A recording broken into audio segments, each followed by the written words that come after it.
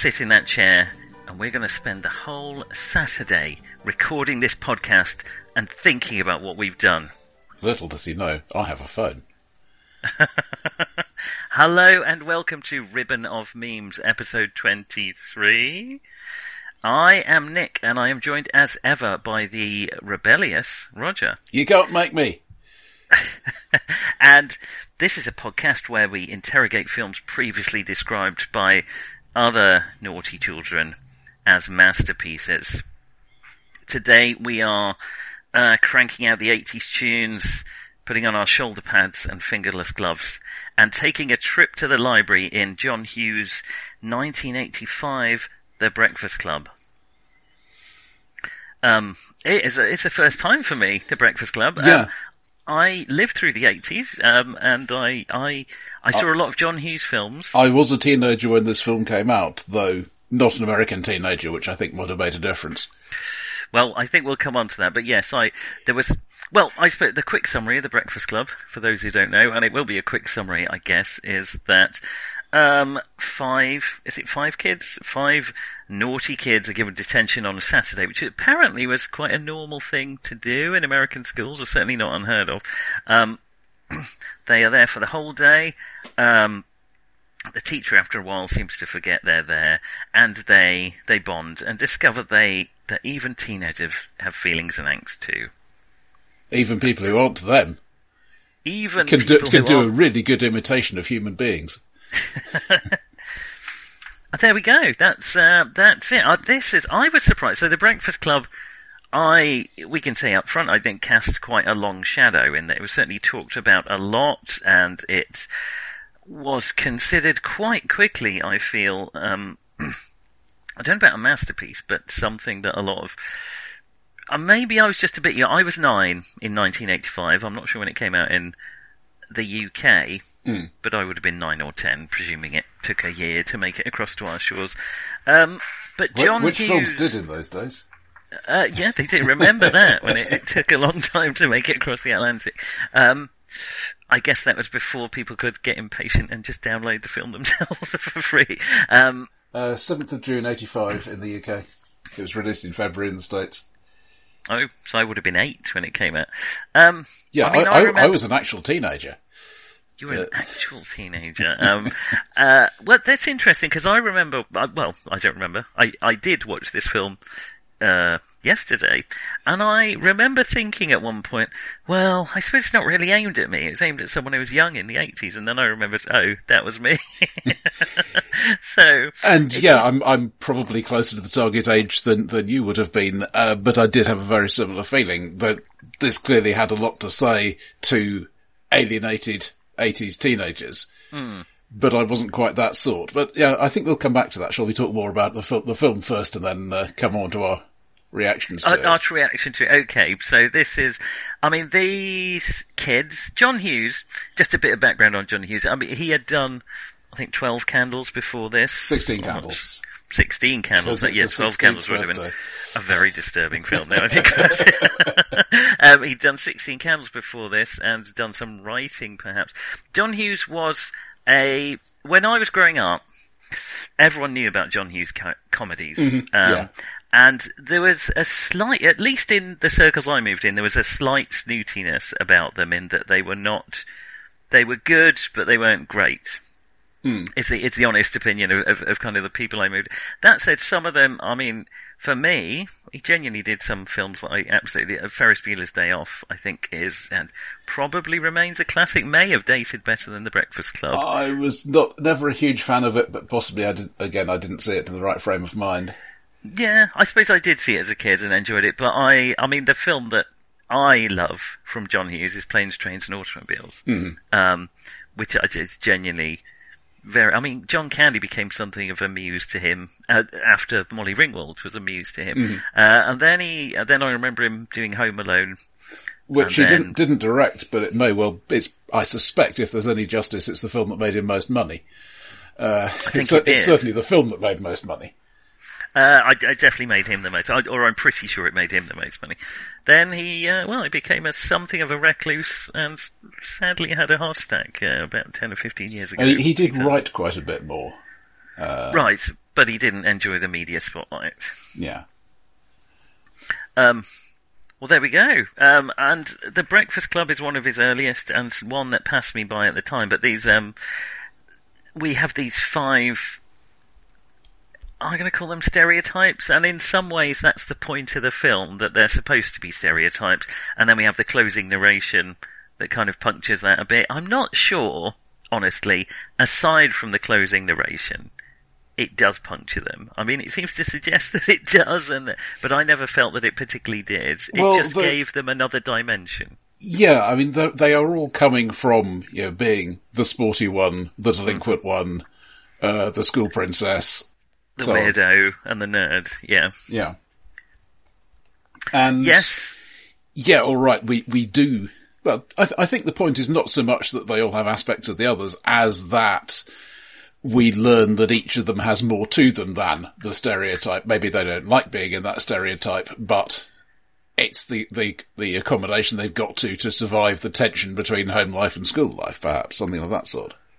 Yeah, I guess the summary of it, or what the epiphany they come to, such that it is that they all think the others are happier in their role than they are in theirs in some way, but it turns out every one of them is either forced into their role or not happy with it.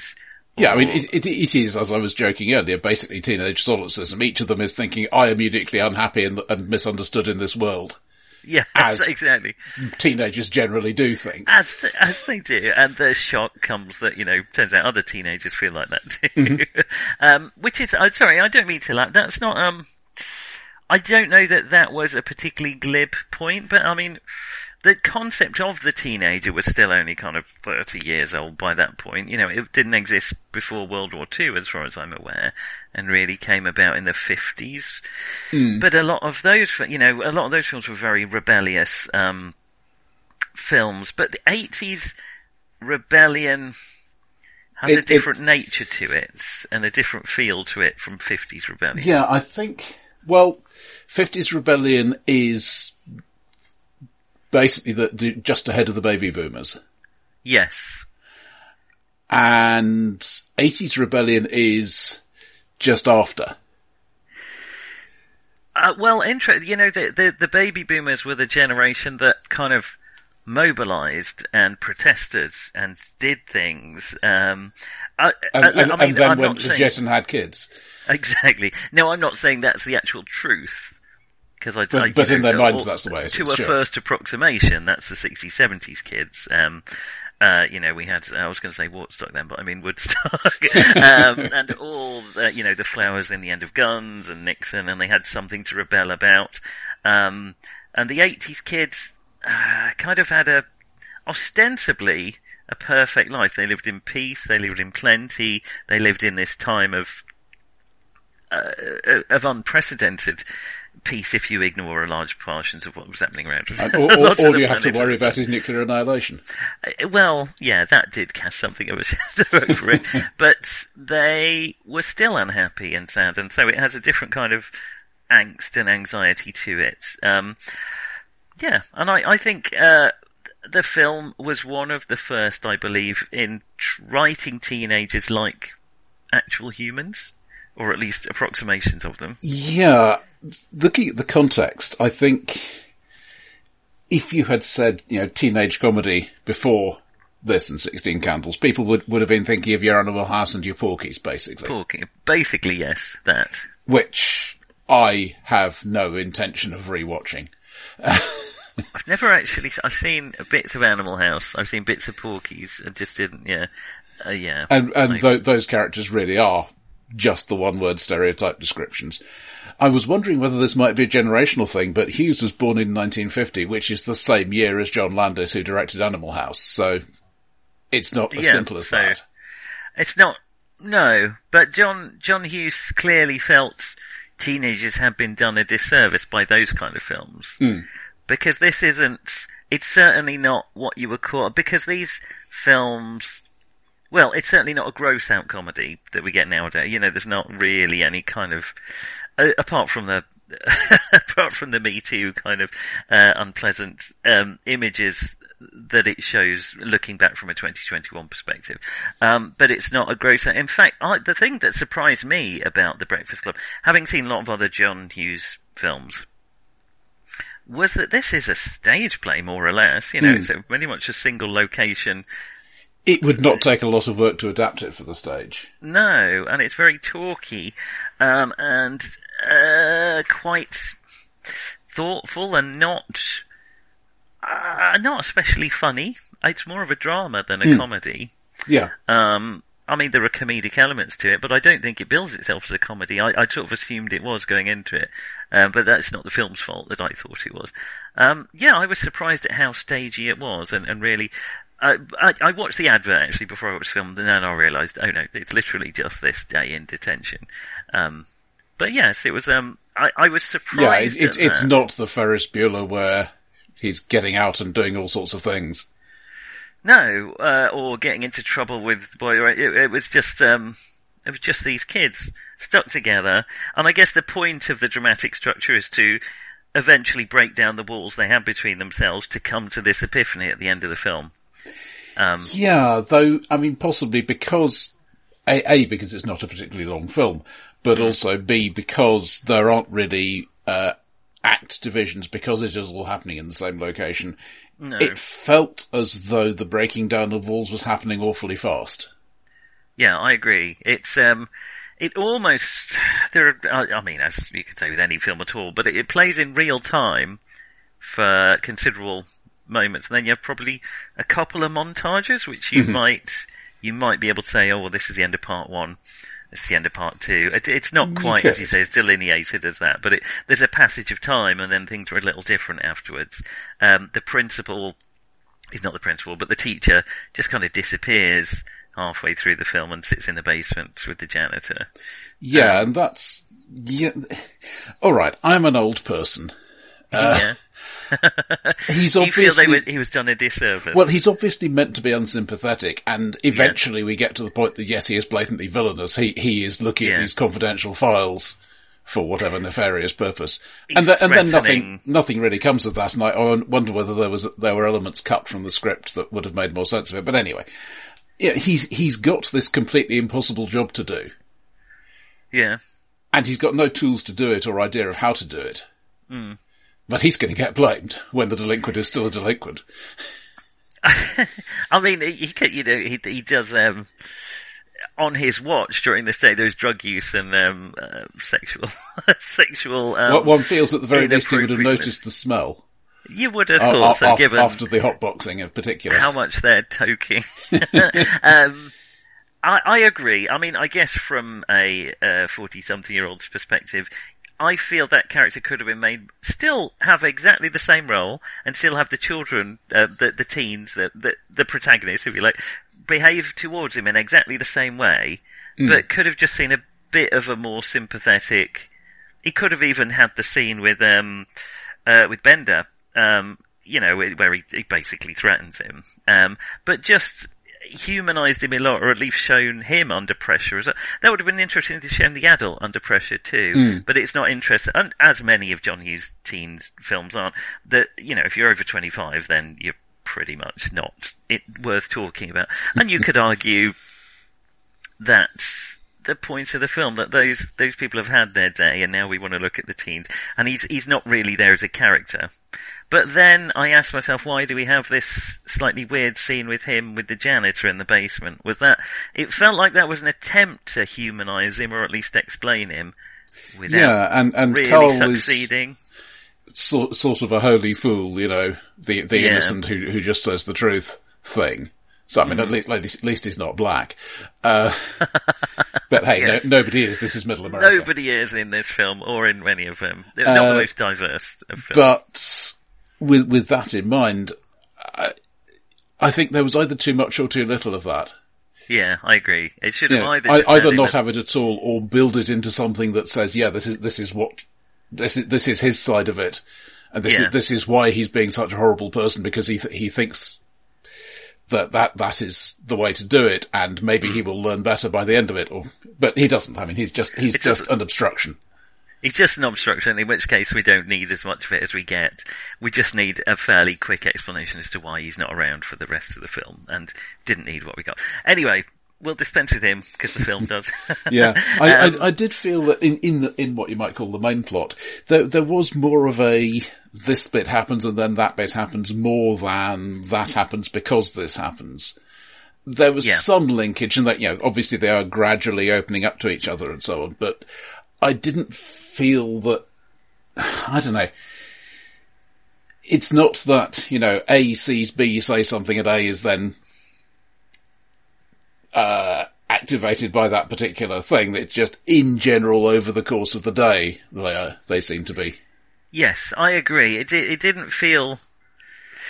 It didn't feel natural. Not that it felt unnatural, but it didn't feel... It just felt like this was inevitable, but it wasn't really well explained. It was a little clumsy in how they got to this final circle of epiphanies. I suppose for me as well, because it was a very stagey production, because I've seen a lot of stagey productions that really are incredibly good at ramping up the tension. Who's Afraid of Virginia Woolf, 12 Angry Men, that, lead to this huge moment of, that floor you, at points in it, more successfully in 12 Angry Men.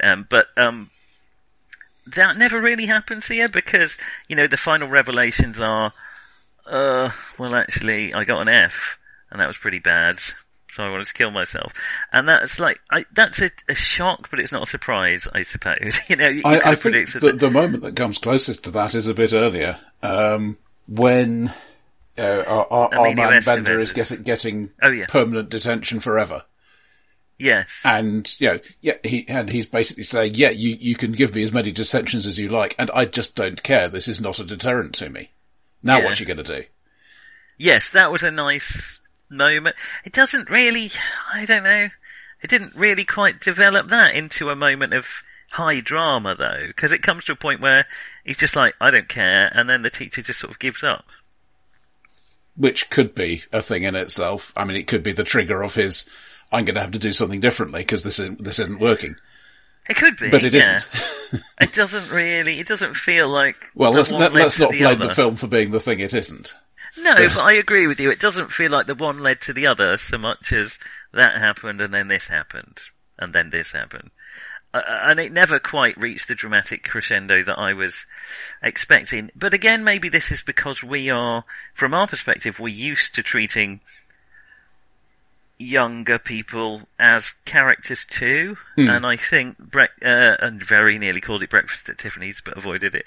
The Breakfast Club, was one of the first films that did that, and I think it had a huge appeal to a lot of people who were feeling, I'm a teen and I'm struggling, this is hard work. Yeah. And I think this was a film that explicitly said, you know what, this is the experience of being a teen, it is hard work, and it is difficult. Adolescence is difficult.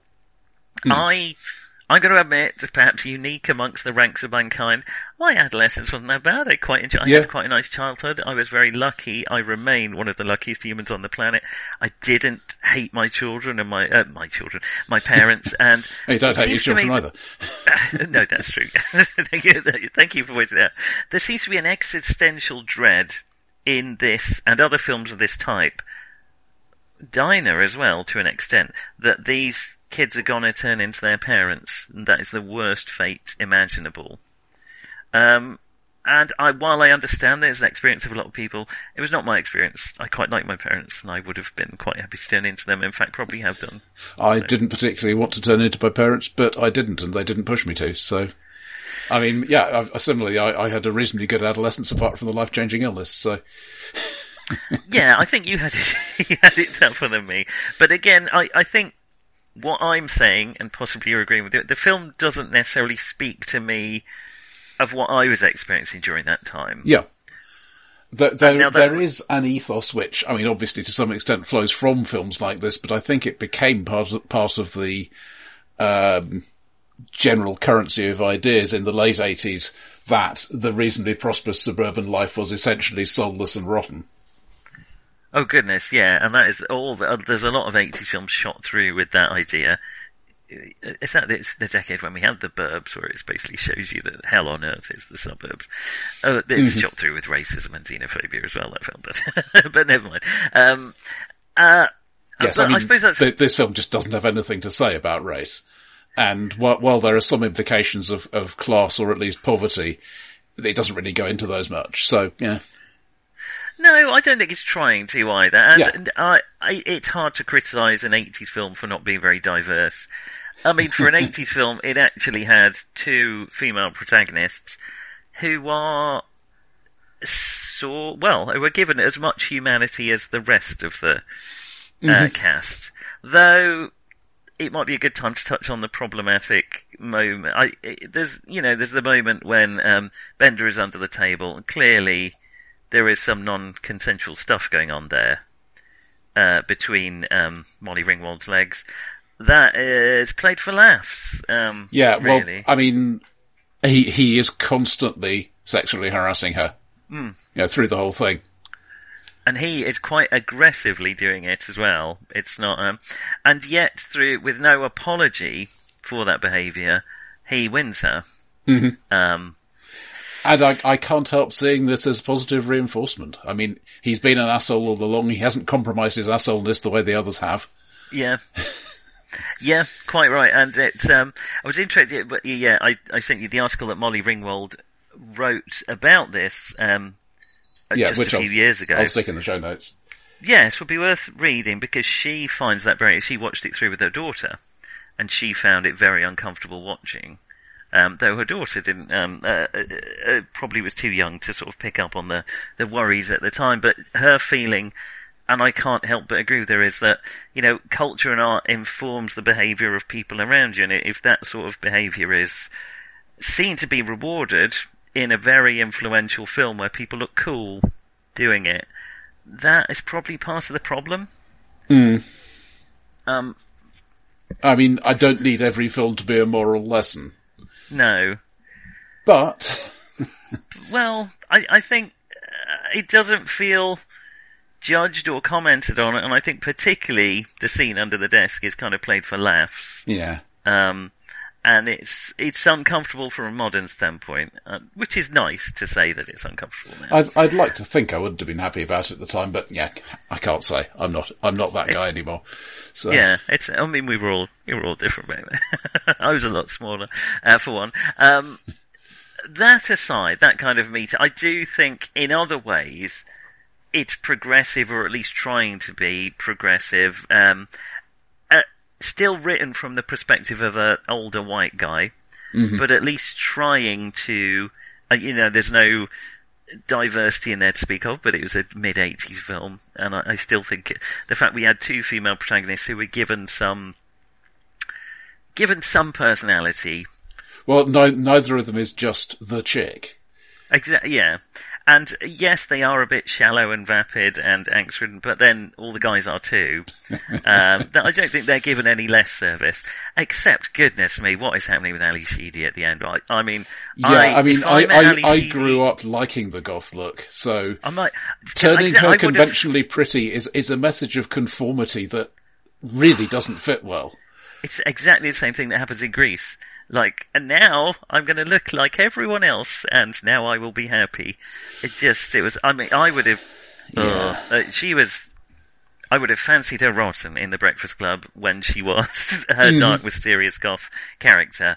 Anyway, again, that's objectification in some way, but I just feel that her transformation. Yeah, I mean, my personal taste is obviously not relevant, but I do feel that saying, getting prettied up will get you the guy is again not good messaging.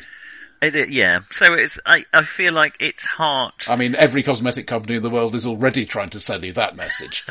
Exactly. We don't need a cool film doing it too. So those problems with it aside, I mean, really the film is just trying to say, if you're, to me, I feel like the whole message of the film, it's a fairly simple to read message, is if you're struggling and you're a teenager, this is what it's like to be a teenager, so maybe you're not as alone as you think. And I think that is a positive message for a film to give across. Sure. It's just a bit clumsy about how it does it at times. Yes, I do agree. But I gather, reading about this film helped a lot of people, even people who weren't sort of represented in the film, just knowing that there were other people of that age having those problems, even if they were much, much prettier than you were. Yeah, I mean, there is nobody even hinted at being gay here, but I have read accounts from gay people saying, yeah, you know, I could have this vicarious thing and I didn't have to risk, you know, being forced out. Yes. That kind of thing. Idea that they are out there, they are people, they are suffering too, was a message that was useful for people to hear. Yeah, I suppose the implication of the film is if you're a teenager and you're finding it hard work, you're not alone. And I think that, overall that's a strong one. Should we talk about the performances here? They're principally from the, you know, our young or not so young cast here. We have, and I haven't really seen Judd Nelson in many other things. He was one of the, was it the Brat Pack? Well, they were all everybody in this, all the young people in this were regarded as.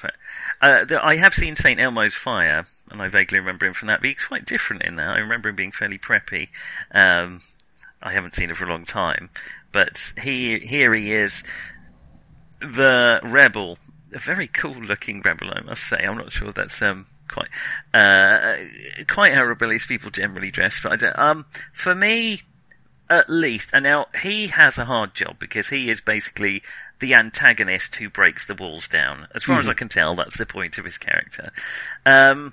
I do feel like he just belts out his lines, you know, and doesn't put a lot of nuance into them. I didn't get a lot of hidden depth necessarily from him. Maybe I'm being ingenuous, and maybe there were moments where his vulnerability shone through, but I was so irritated by him as a character. Just wanted him to, that I knew people who played that sort of role. They didn't do it to that extreme, obviously, but you know,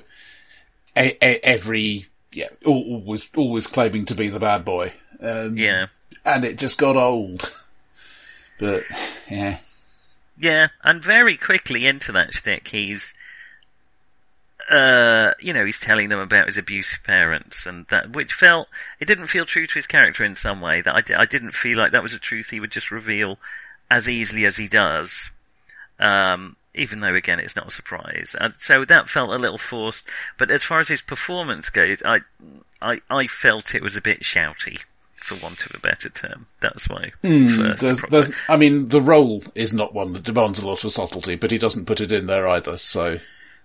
Yeah, I think that's fair enough, yes. He plays the character as written, I'm sure, but not a lot more than that. We have Molly Ringwald as the princess. I haven't seen in a whole lot. Okay, I think she's in St. Elmo's Fire as well, and a few other films. She's in Space Hunter Adventures in the Forbidden Zone. Is she? Oh my god, I really want to watch that film again. I haven't seen that for years. Oh my god. She is. Now I can see her, now you've said it. Oh my god. But not really a whole lot else that I've seen. I think she, did pretty well off the back of this. I mean, they all did very well, and went into a lot of other films, or either did that or consciously They may not all have become really huge names, but they certainly had decent length filmographies.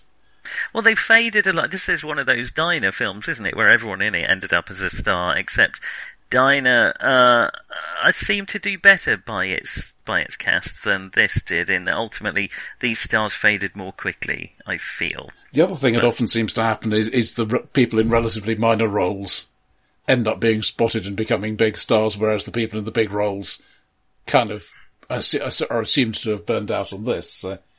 Yes, yeah, that's true. Though I don't know if Emilio Estevez is the other. Molly Ringwald, how did you feel about her performance?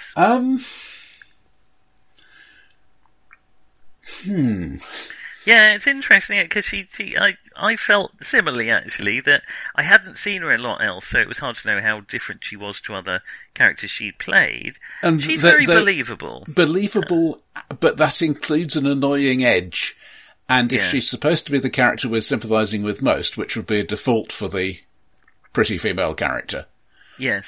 then that doesn't quite work. Now, that may just be my preconceptions. I actually thought it worked quite well because of that. You know, she's not, this one is automatically the good one and the others are good insofar as they agree with her. There is nobody in that role. Yeah, I quite like that there wasn't a standout. I mean, the standout character is the Larry twat of Judd Nelson, but he's not, there isn't really this is the one that we should put ourselves in the position of. It was, these are just 5 different people. So, as such, I thought it was interesting because nowadays, I don't know, that stereotype has been slightly subverted by either intensely cruel girls or completely vapid girls, like Valley Girl style characters, or utterly malevolent creatures a la Mean Girls. And so she felt actually to me a bit more nuanced and a bit less full-blown prom queen than characters we've seen in other films, which is nice. Partly because we never see, I think this is true of all of them, we never see them fully in their roles. They're never in their crowd, are they? So they're never quite relaxed in that way. And I suppose the only one who is really in her crowd is Ali Sheedy's character, because she doesn't have one. Mm-hmm. And so just being on the edge of the crowd the whole time is just what she does. So Molly Ringwald, I wasn't, I'm going to struggle in a way because I think, similarly to you, I wasn't emotionally moved by the film in a way that I was sort of expecting to be. And it was through I thought there were very earnest acting jobs, but Molly Ringwald's character didn't really touch me or interest me especially, other than she had some nice moments in it. But also I struggled with her character clearly being attracted to Bender. Again, it's the whole bad boy cliche, and I know people who genuinely believe in that as a thing, and they are not good people. Yeah. And I feel, again, it might come back to the fact, if you see that behaviour repeated on the screen, you might feel, oh, this is validating in some way for how I don't know. But it didn't feel like a healthy thing. But yeah, I wasn't blown away by Molly Ringwald in the way that, for instance, we had, we were just talking about Dance with a Stranger, and Miranda Richardson's performance. I think we were both thought was amazing, and I don't know what they could have done here to make their performances amazing, but yeah, it was okay. So Estevez, I quite now Emilio Estevez. Obviously, I know more. He's probably the most famous of them now. Martin Sheen's son, of course, and you really see it as well. I always think and he did in fact have a role as an extra in Apocalypse Now, because he was 14 in the Philippines when it was being shot. I remember that. But his scenes were deleted, so. He was one of the oldest actors in here as well. He'd already done Repo Man. Yeah. Which I'd like to watch at some so point. he was 23 when this came out. Something like, yeah. And I think he does, to me, he slightly plays against type, or at least I thought he did do a good job of slightly subverting the jock stereotype, and of all of them, the one that, the monologues at the end, and we get a whole stream of monologues when they're saying in this circle. Yeah. His one probably came the closest to moving me when he's talking about, that how he wishes his knee would just give in and he wouldn't have to. And now that's not a shocking moment in the sense that is what it's like to be in a very highly intensely competitive situation. One feels that they would all have some sort of feeling of that nature, but he's the one who has the clear, obvious out, if I get that kind of injury, then this is all over. Yeah, and it's probably, he's got the clearest path to expressing it as well. But he gets the monologue that says it, even though they've all got similar problems in their own milieu. I thought his was a very good acting performance. I mean, I thought they were all good. I'm not going to say anyone did bad another acting. one, Instant Almost Fire, of course. Yes, of course, yes, yeah. And of course, the unforgettable Maximum Overdrive. Oh my god. No matter how you might try. Indeed. Dear me. I've read the short story of that, and it's even worse. Sorry, Stephen King. I think you can survive such criticism, though. And then we have well, the two remaining are the two sort of outsiders, and frankly, the ones that I identified with more, because that's what they were the closest to what I was like at school. And so we have Ali Sheedy as the kind of goth. I think I'll call her goth. She wasn't quite full blown. Again, she was proto-goth. Proto-goth is probably the way of putting it. But she was dressed in black and dark and didn't talk. And again, she of course had been in War Games 2 years earlier. She did loads actually. Short Circuit. Well, never mind that. But God, yeah, I remember that. Poor man's E.T.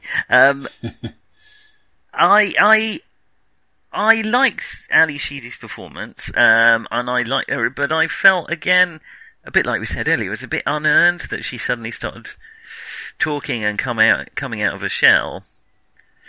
It just didn't feel entirely natural. It just felt like something that happened. Yeah, well, I think there was all of that to some extent. Well, we had that little weird montage of them running through the corridors where Bender's character shows his true heroism and sort of sacrifices himself for the rest of them, which was a nice moment. Didn't really land for me with the emotional weight that it might have done. But and then we have Anthony Michael Hall, who I previously mainly knew from Weird Science. Another John Hughes film, which I very much enjoy. Mainly I remember now because, exactly as you say, one of the bit part characters in that who doesn't have a lot to do is Robert Downey Jr., who then turned out to be quite... but yeah, he had a small part in Edward Scissorhands, and again, I mean, plenty of films, but very little I've seen. Yeah, I think that's... I think he played... The Dead Zone is one of my favourite films, and I think there was a spin-off TV show, and he might have played Johnny Smith in it, maybe? I might be misremembering that. But I think he was in the Dead Zone. Yes, lead role. He was the lead role in that. Again, I very much liked his performance. He wasn't quite the nerd that I was, I think, and so it didn't quite gel with me. I don't know whether he actually looked like that naturally, or I'm presuming he had some assistance from makeup, as everybody would have. But looking at them as a group, he is the one who looks unfinished, which frankly is a look I associate more with sporty people. Yes, I don't know if that's... But it works for him. I think he was one of the youngest in the cast, if that has got something to do with it as well. I could be wrong there, but I think he was like 16, maybe, in this film. He was in 16 Candles as well. Yeah. In fact, he was in a lot of John Hughes films. Yeah, it was good. I mean, again, I didn't really, when he comes out with his, I had a gun. I was going to use it to kill him. And then it turns out it was a flare gun. He never says, or at least not in the print I saw, he doesn't say he was going to kill himself. No, it just, he implies it, and then it turns out it's a flare gun. And you can kill yourself with a flare gun, but it takes competence, which is not, Not sure he would Roger's have Gun's corner, such as it is. Yeah, well again, I feel they all did a very competent job. They were very young, most of them at the time, and as far as my reaction to The Breakfast Club, it's almost the polar opposite of Dance with a Stranger. Dance with a Stranger was on an uphill struggle for me. It's 50s Britain, and I just feel depressed just even thinking about it. 80s America, to me, sad though it is, it's when I grew up, it's where a lot of my culture started hitting me. Sure. It's just a happy place for me. It's a happy, bright, exciting, exotic... It's a place where adventurous things happen. And so I was already with it. It has 80s music, which is, I mean, objectively the best music ever produced. Is this like the way the golden age of H.P. Lovecraft is 12? It could be. But yeah, I mean, I do remember seeing posters for this when it was released, and having some vague idea of what it was about. And well, I was just never really interested in stories about essentially children, teenagers, realistic problems. A, I was much more into science fiction and fantasy anyway, but B, even if it wasn't that, I was more interested in adults who could do stuff rather than children who couldn't. Well, you've been on record, I think, as saying that you, in one of your many recorded episodes, that you, I think it's when you've been talking about comedy that you don't find comedy about, look at this idiot who can't do this thing, because you feel like that sometimes, like as First class as well, yeah. And I think here, it's like, here's a load of awkward teenagers. Oh, I remember being an awkward teenager. I don't necessarily want to revisit that time. There's that too. But what I'm saying is, even at the time, that wasn't the sort of story I want. It is a truism these days. I'm looking at the sales of young adult fiction and so on. People want to read stories about people like themselves in adventurous situations, and whether that was me or the Times, I don't know, but that wasn't a feeling I had at the time. No, and I mean, you could, I suppose young adult fiction is a whole topic we could go into for a while, isn't it? But I never remember that transition. In a way, exactly as you say, I was trying to explain this to my friend who I watched it with.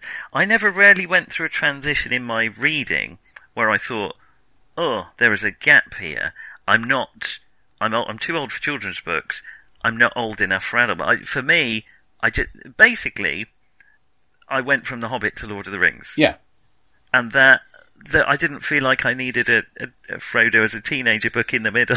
To be fair, some of the pressure for this is not coming from the readers at all, but from people who wanted to buy books for children without necessarily knowing the children particularly well. Sometimes that's relatives, sometimes that's school librarians, that kind of thing. Well, yeah, I think young adult is a real marketing genre more than it is. But nowadays, I guess you can just go into, these are books about people like me having adventures. Well, there's also the subdivision out of that into, I think they're calling it new adult, which is, sort of very late teens, early 20s, no longer having to do the breaking out of your parents' shell thing. Yeah. But being out in the world and a bit lost. And then having adventures or whatever. I suppose the closest I can remember, I don't know what the marks at the time, was Judy Blume. I read a few of Judy Blume's books when I was a kid, which was things like How to Eat Fried Worms and Are You There, God? It's Me, Margaret. And it was American. I'm vaguely remembering the series title Sweet Valley High as well. Same sort of idea, maybe? Well, no, Judy Blume was actually, it was Sweet Valley High is much more twee, I think. Okay. Judy Blume was really dealing with very much like The Breakfast Club, really, though it wasn't marketed as, and I remember encountering that in my mum was a head teacher in my mum's school, and it was really quite, I think in Are You There, God, It's Me, Margaret, she has an abortion. Mm-hmm. It's really quite intense, often from a female perspective, and they're really well written, and maybe they're proto-young adult books, but I don't remember there needing to be a genre for them at the time, except it would have been hard to find them in the adult shelf, so maybe there is a need for that genre.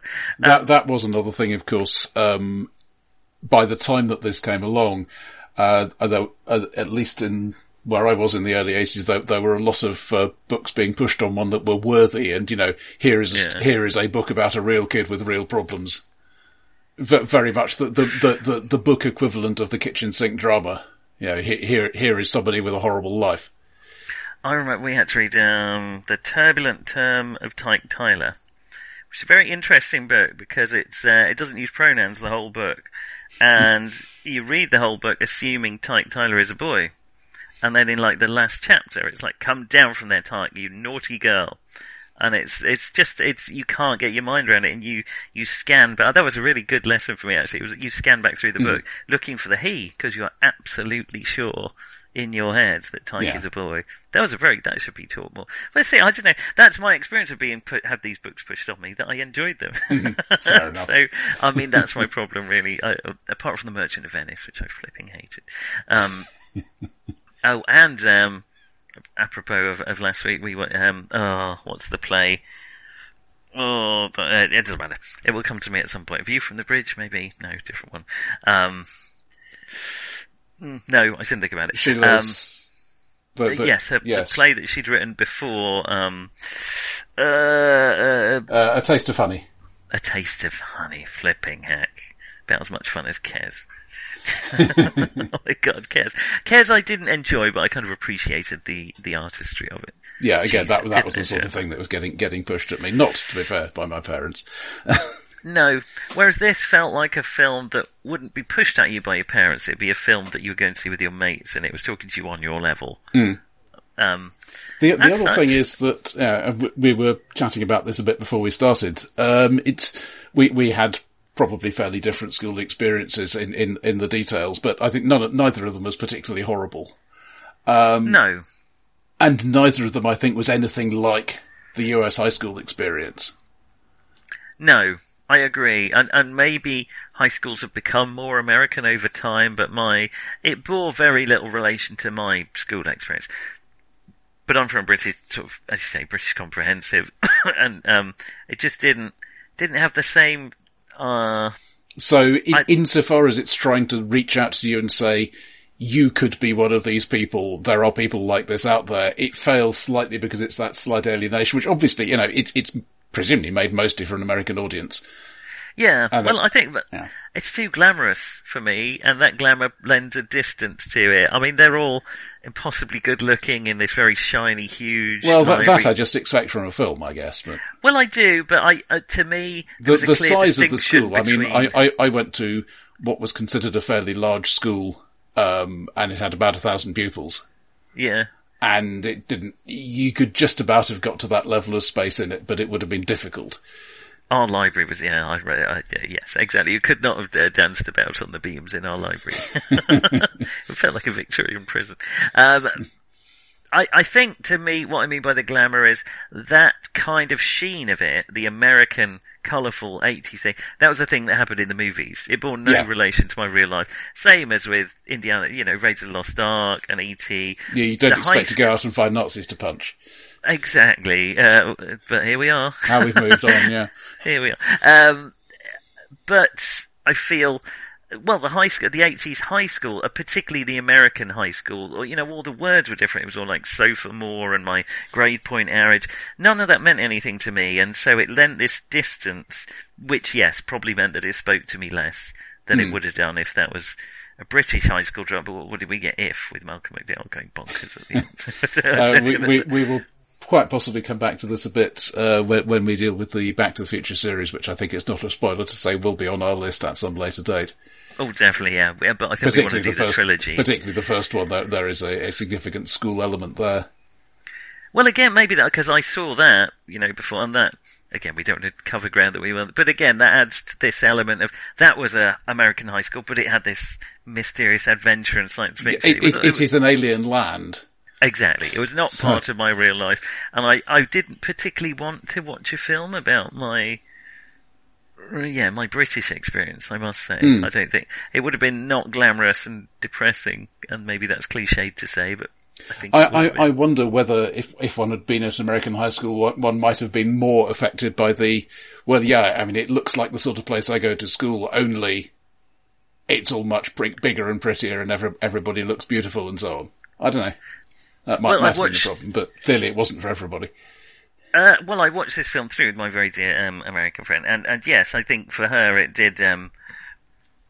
It did resonate with her in a way that it didn't necessarily with me. So yeah, I think that had an effect. I did enjoy it. I mean, I just love the 80s. I love the milieu. I love the music. I did get a feeling of, I'm waiting for my heartstrings to be plucked, and right, the film's over. Yeah. And then I thought about it a bit and said, here are bits that do work, that's fine, but given the reputation it has, I expected to be a bit more wowed than I was. I think that's fair. Yeah, I think I was a little set up by the kind of staginess of it to be struck by the revelations. And I almost felt like, all right, they're all sitting together. This is the scene where it's all going to come out.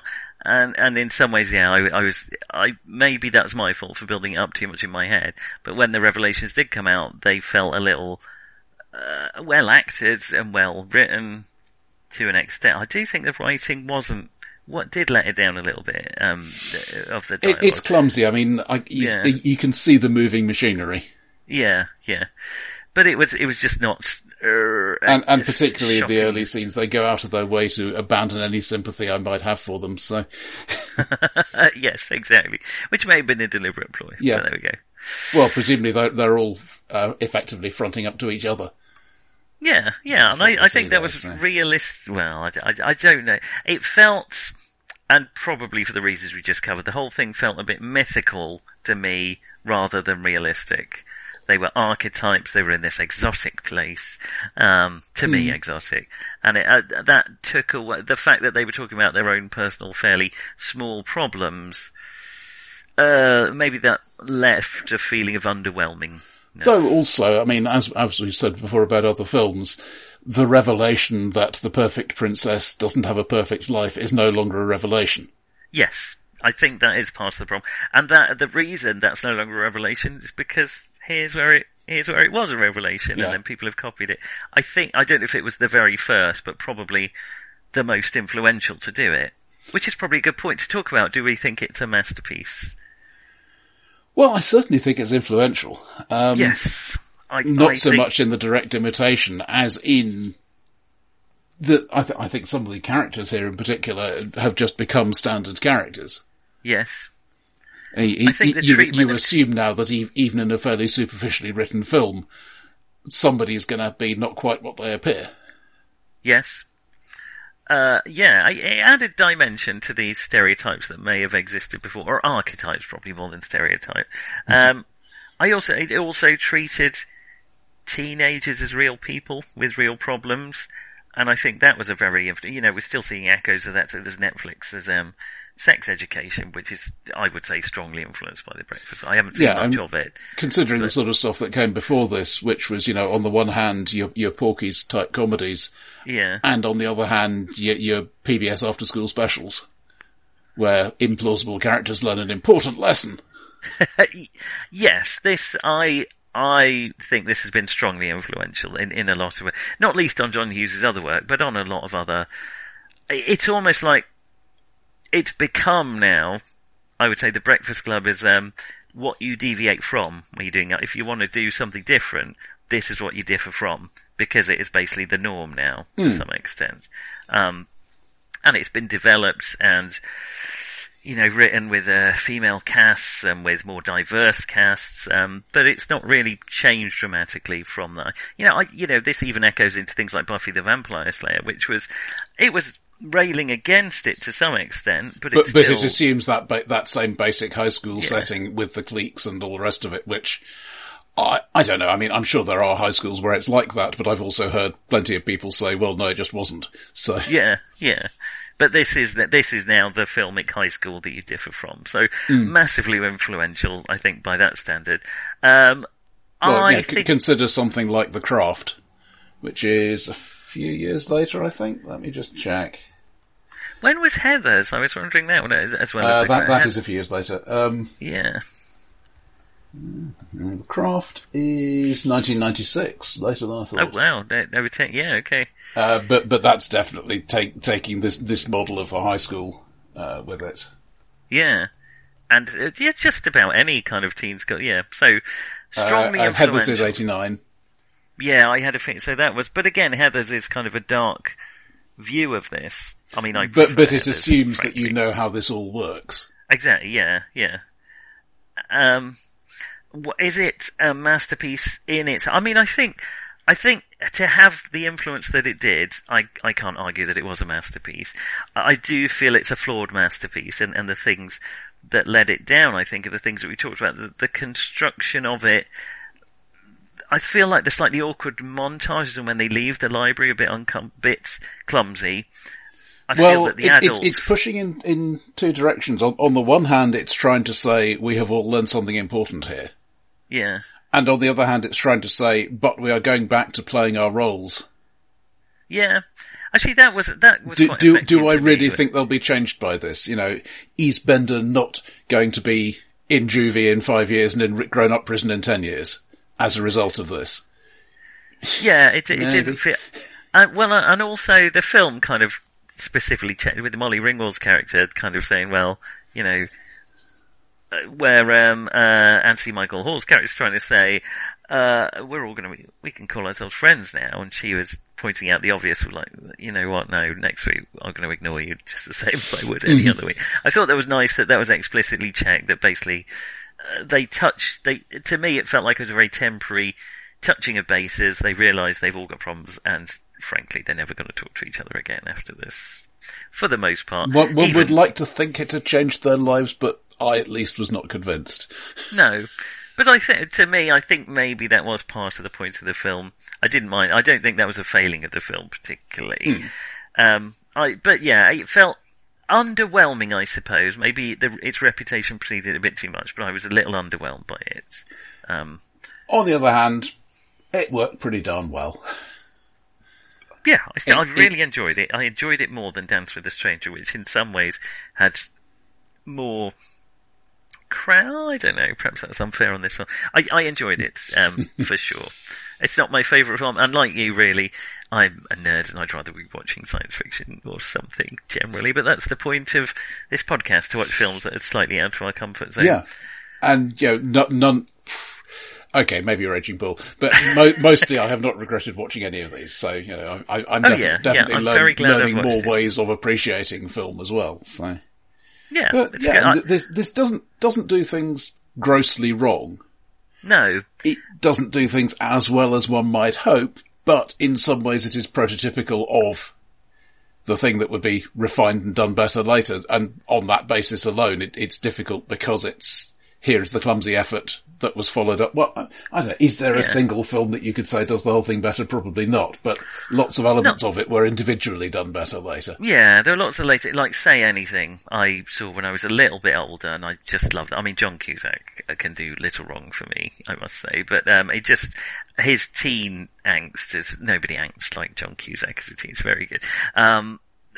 All those, there are other films. Yeah, he was the guy who very nearly played Bender in this. Oh, really? Now that would have been, I think he would have... John Hughes didn't think he looked threatening enough. Well, I think in a way he's a bit too sympathetic. I'm sure he could have done it because he has played some pretty aggressive characters. But in a way, yeah, I would like him too much if he was in it. So maybe that was the right choice. Maybe. I did very much enjoy it. Yeah. Yeah, I mean, I think that's it. I agree it's a masterpiece. It fits into my, we've talked about definitions of masterpieces before. I don't think it is a pinnacle of craft of film work, but I do think it was groundbreaking and very influential. And by those standards... It's foundational in that sense. Yeah, rather than at the summit. But yeah. But it works. I think it was a masterpiece and we liked it. There we are. Well, that wraps up 1985. I think... Onwards to 1986. Doom! All that it remains for me to say is, Roger, don't you forget about me. Who?